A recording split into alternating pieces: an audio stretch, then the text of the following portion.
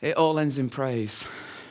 We've been looking at the book of Psalms, and not in much detail. We've done Psalm 1, 2, 3, Psalms 1 and 2, that the gateway of wisdom into the prayer life, the praying life. Psalm 3 last week, when we looked at it, was even when we've made a mess, even when we've brought disaster upon ourselves, God is faithful. God is a protector. God is a shield. God will not let us go, even when we brought it on ourselves. And what I wanted to do to finish this little, very short series was just to go to the end of the book. For it all ends in praise. And I suppose what I want to say is typified by the semicolon.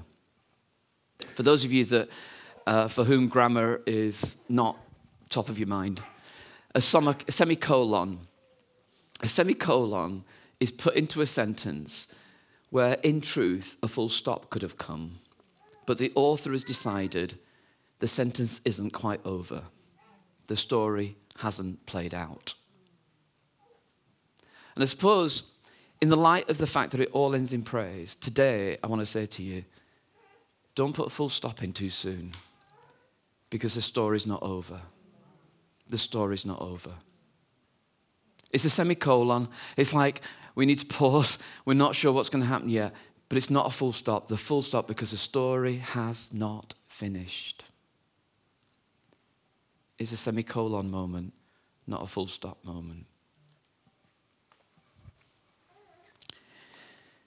When you want to know, well, how will this all end?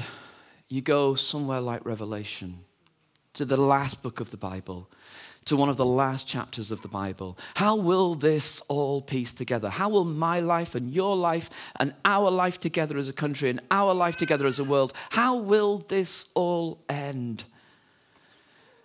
I heard a loud voice from the throne saying, the dwelling of God is with men, and he will live with them.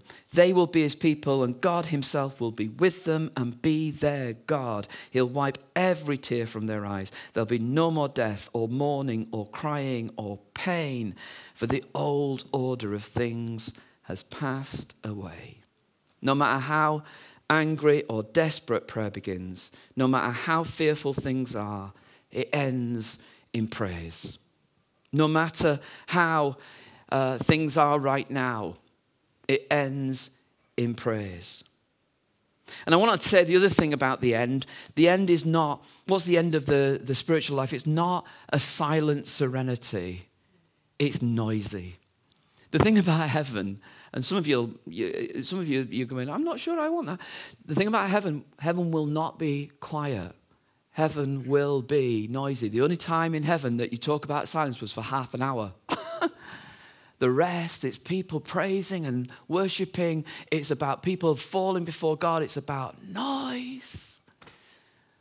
For the end is not, but the end is yes.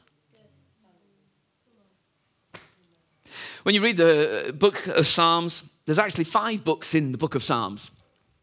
All right? Now, the thing to say, this is like just knowledge.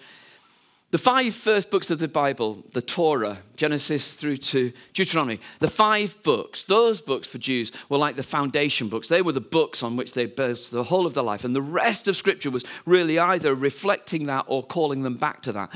But those 5 were really the foundation blocks. So it's kind of interesting when the compilers of the book of Psalms put together, they put it together in 5 books.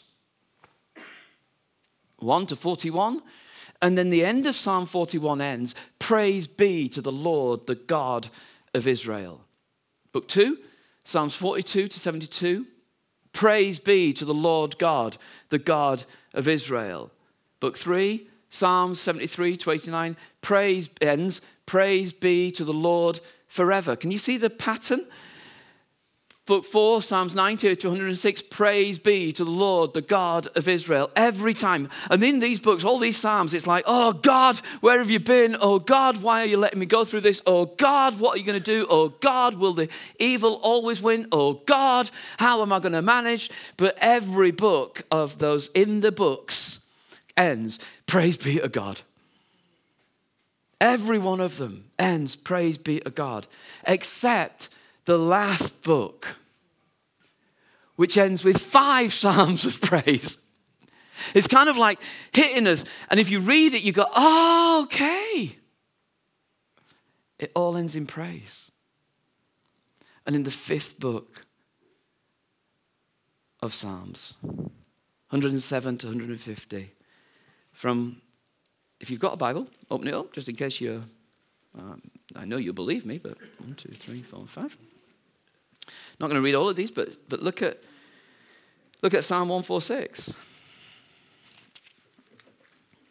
Just scan it with me. Just scan it with me. 146. See how it begins. Praise the Lord. Praise the Lord, my soul. Look at the next one. 147. Praise the Lord. How good it is to sing praises to our God. How pleasant and fitting it is to him. 148. Praise the Lord. Praise the Lord from the heavens. Praise him in his heights above. 149. Praise the Lord. 150. Praise the Lord. It all ends in praise. It all ends in praise. Prayer may be desperate, life clinging, anxious, but let me tell you, it ends in praise. And what I want to do is just look at 3 of those Psalms, 148, 149, 150. And just make 3 really simple points. But I'm hoping that in doing it, it'll encourage us. It ends in praise. It ends in praise with creation for his people, and it's because of his history. Let me read 148 with you. Praise the Lord. Praise the Lord from the heavens. Praise him in the heights above. Praise him, all his angels. Praise him, all his heavenly hosts. Praise him, sun and moon. Praise him, all you shining stars. Praise him, you highest heavens and you waters above the skies. Let them praise the name of the Lord, for at his command they were created, and he established them forever and ever. He issued a decree they'll never pass away.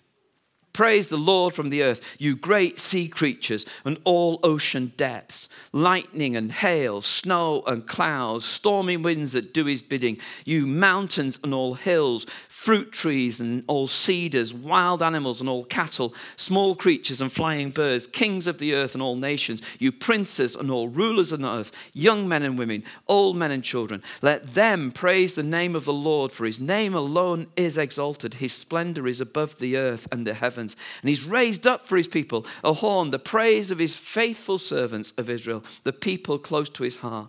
Praise the Lord. Do you ever watch David Attenborough programs and go, wow?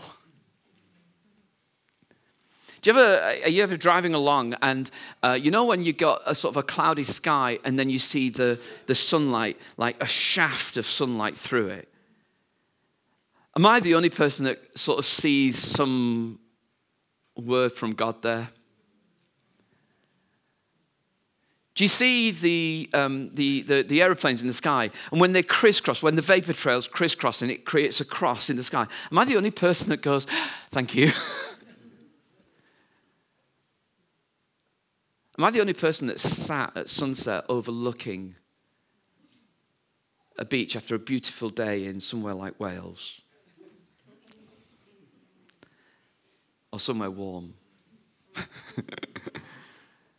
Am I the only person that sat at a sunset knowing? Me and Mags were doing this on holiday once. We were watching the sun go down, and I said, the sun doesn't actually set, does it? It's everything tilting. And she said, shut up.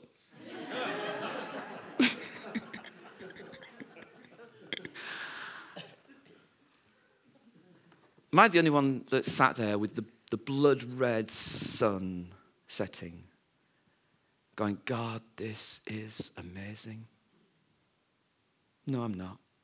or standing by the ocean and seeing the roar of the... And I can't help but go, God, you are stronger than that, and yet I hear your power in that. Or you see the tree shake.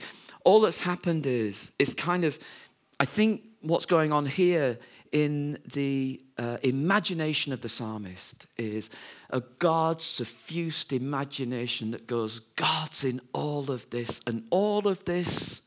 I know there's a scientific explanation for all of those things, but sometimes someone needs to tell me, shut up. Because actually all of this speaks of the wonder of God. And the psalmist goes, all of this, praise God. It was created by him. It was created for him. It was created through him. And it gives glory to God. All of creation. All of creation.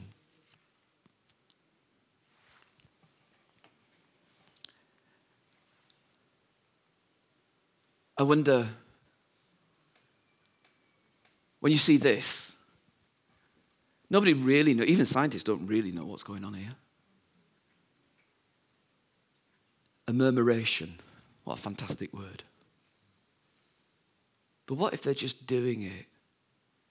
And maybe this is too fanciful for some of you. Maybe they're just doing it because A, they enjoy it, and B, because they're praising God.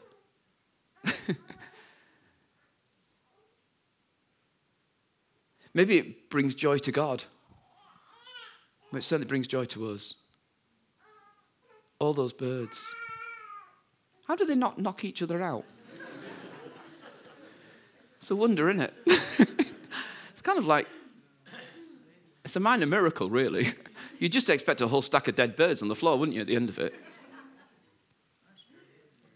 Maybe, just maybe, what the psalmist is doing is looking at that sort of going, God, it's for you. All of creation. It ends in praise. This broken, beautiful, flawed world. The world that is broken still, but will be healed. It's yours, God. It doesn't end with a full stop of tragedy. It ends with praise. Well, I can see you're mesmerized. So let me move on. It's his creation and it's his people. 149. Praise the Lord. Sing to the Lord a new song, his praise in the assembly of his faithful people. Let Israel rejoice in their maker. Let the people of Zion be glad in their king. Let them praise his name with dancing and make music to him with tambourine and harp. For the Lord takes delight in his people. He crowns the humble with victory. Let his faithful people rejoice in this honor and sing for joy on their beds. May the praise of God be in their mouths and a double-edged sword in their hands, to inflict vengeance on the nations and punishment on the peoples, to bind their kings with fetters, their nobles with shackles of iron, to carry out the sentence written against them. This is the glory of all his faithful people. Praise the Lord. It's a psalm of two halves, really. One of the lessons I learned really early on when I was a pastor was that you kind of, when I used to do hospital visiting, which was not a delight for anybody, let me tell you, I'd sort of take a Bible and I'd start to read a psalm thinking it would bring comfort, and then I'd carry on reading and think, oh, I can't read that. So I used to edit it to miss out all the bad bits. Psalms just don't do what you want, and we'll come to that in a moment. But, what the psalmist is doing is saying it's not just creation. It's his people, Israel. His people have been at times broken, oppressed. At times they've been faithful, remarkably faithful, and lots of times they've been faithless. They've been rescued and they've suffered. They've been through fire. They've been through rain. How does it end? How does it end? It ends in praise. Hear this. The Lord takes delight in his people.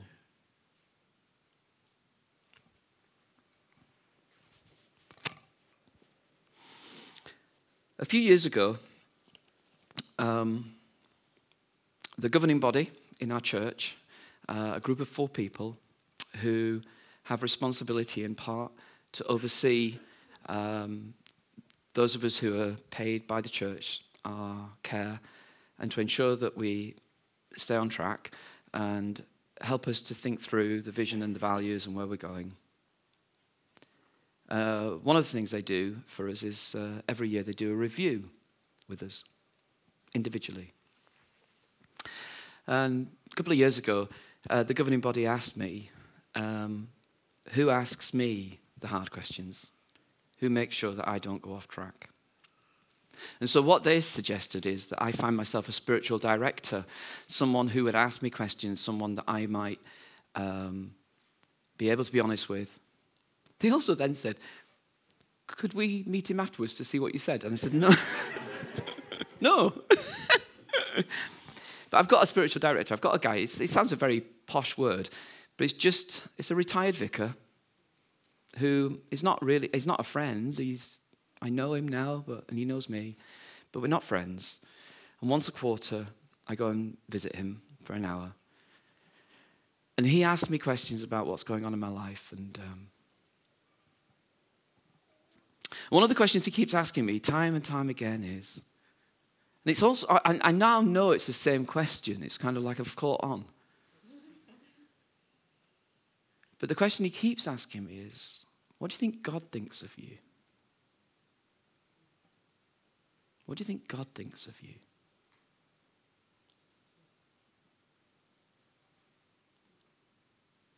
And when I started, I didn't expect the question. Now I do.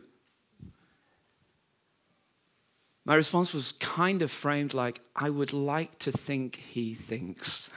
Do you know what I mean? It's like, I hope I really wish. But the psalmist is clearer than that. He's more confident than that. And the psalmist says, the Lord takes delight in you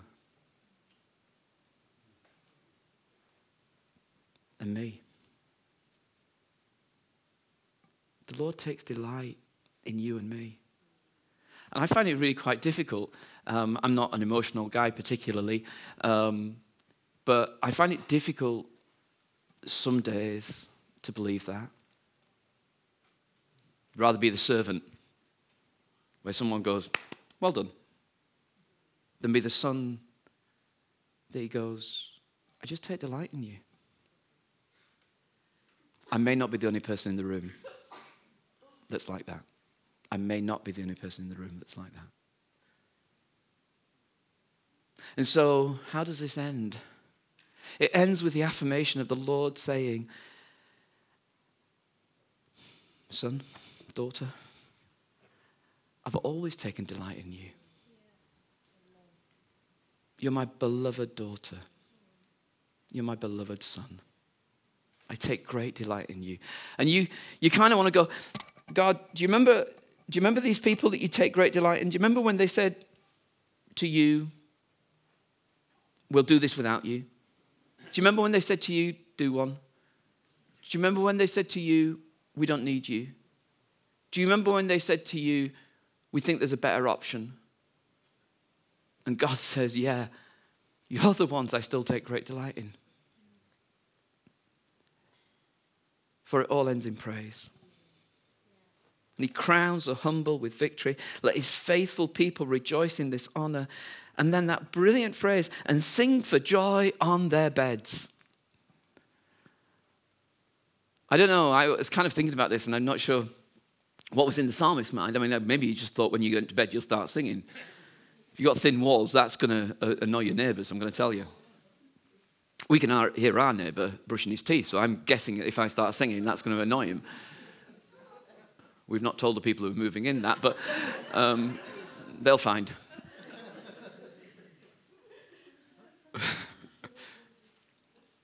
But I got this picture that actually one day I will lie on a bed and it will be, maybe this is, again, maybe it's too fanciful, but it will be a deathbed. And I want it to end in praise. I want it to end in singing. I want to be the eccentric old man on the ward, singing Shine, Jesus, Shine. Because it's the only thing I can remember. And I'm telling you now, I won't get the words right, but it won't stop me, for it's never stopped me. The tune will be wrong, the words will be wrong, but I'll go for it, because it ends in praise. It ends in praise. It's kind of like you're welcomed in. Welcome. I've taken great delight in you. It ends in praise. And then they go and muck it up by this vengeance bit. Some of you are old enough to remember the song. Do you remember the song we used to sing? The Lord has given a land of good things. And then we put this verse. What were we thinking of? We put this verse into a chorus. And we said, sing along, come on. Do you know what I think's happening here? Sorry, let me just blow my nose. I got a bit emotional.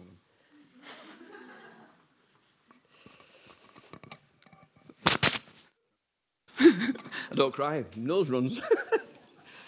Who'd expect? Okay. So, back to the psalm. These people are going, God, we are surrounded by people who would do us in. How are we going to get out of this? And the only thing they could think is they need to go. Get shut. And I think their hope at that time was maybe we'll be strong enough to get shut of the ones who would do us harm. And you can understand that, can't you?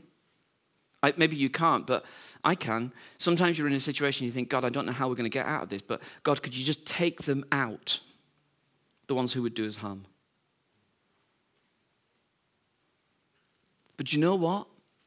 Jesus comes and he goes, I know that feeling, but you know what?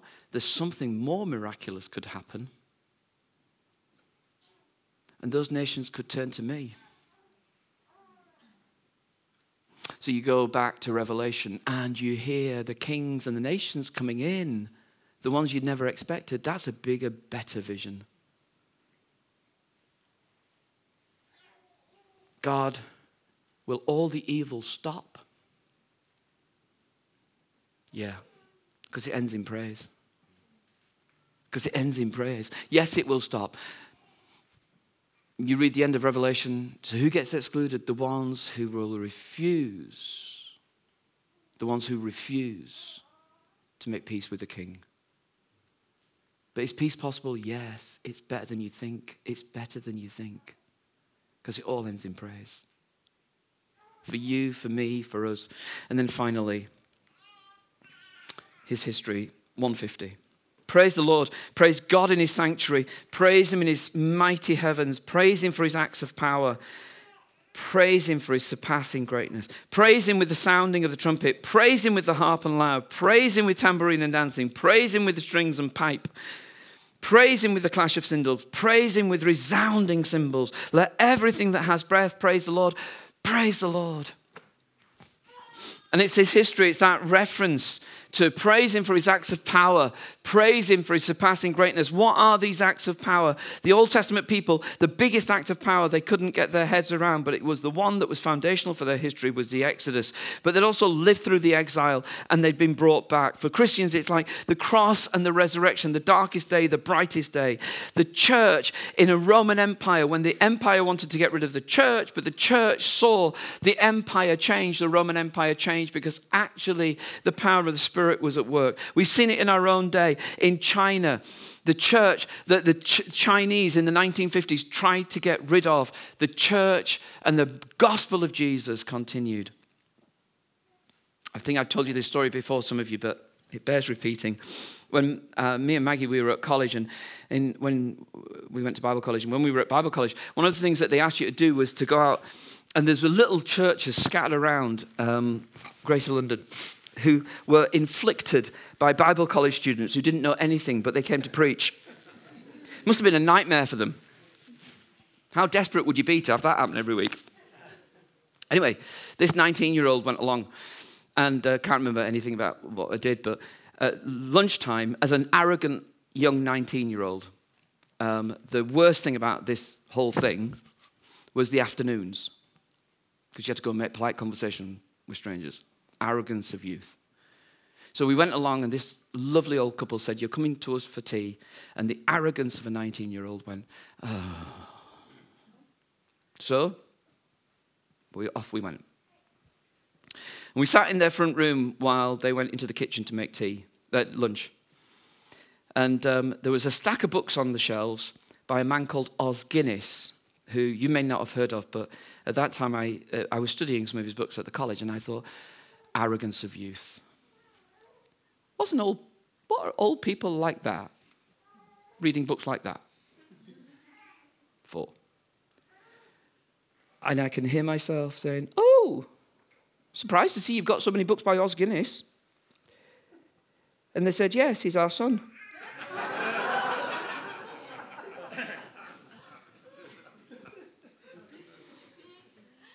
And this old couple in their 80s were part of the Guinness family.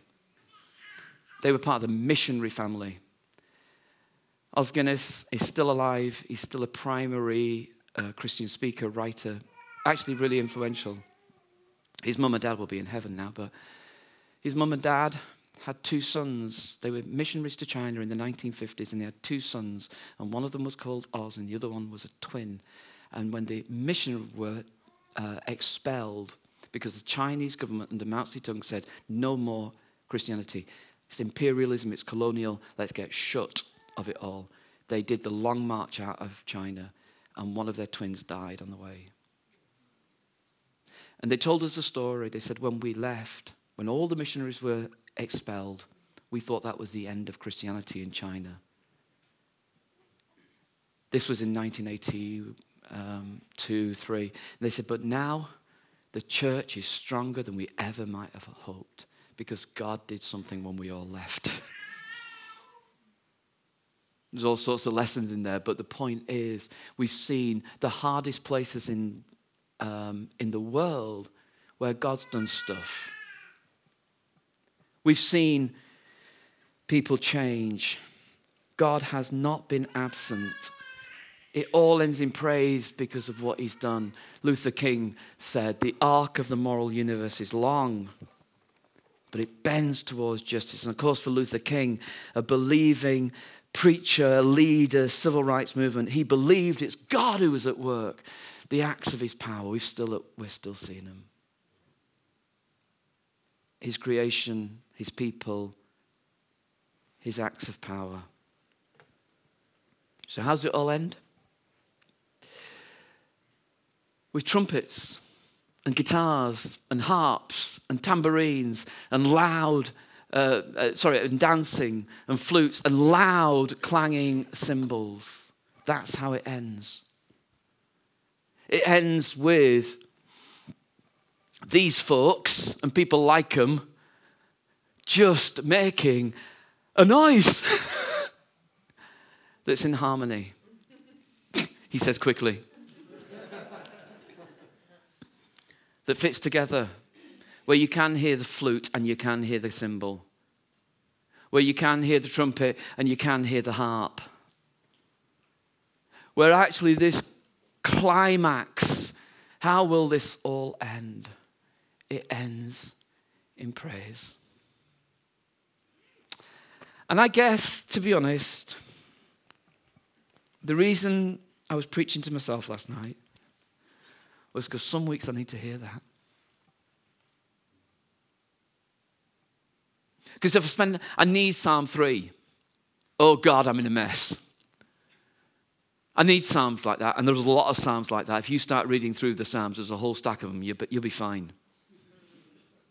I need Psalms that allow me to say, God, I don't think you're there anymore. I think you've left me. There's a whole stack of Psalms that say that. But I can't live there forever. I don't want it to end there.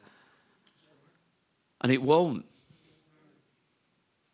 It's not a full stop, it's a semicolon, because I'm going to end, and it ends in praise. And every now and again, it bubbles up. And even in the midst of despair, the joy breaks. And it's like a foretaste of all that's to come. It doesn't end with a cry. It ends with praise.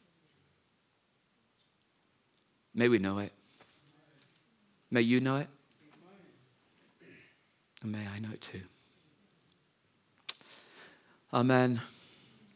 I'm going to ask these folks to come back and make a noise.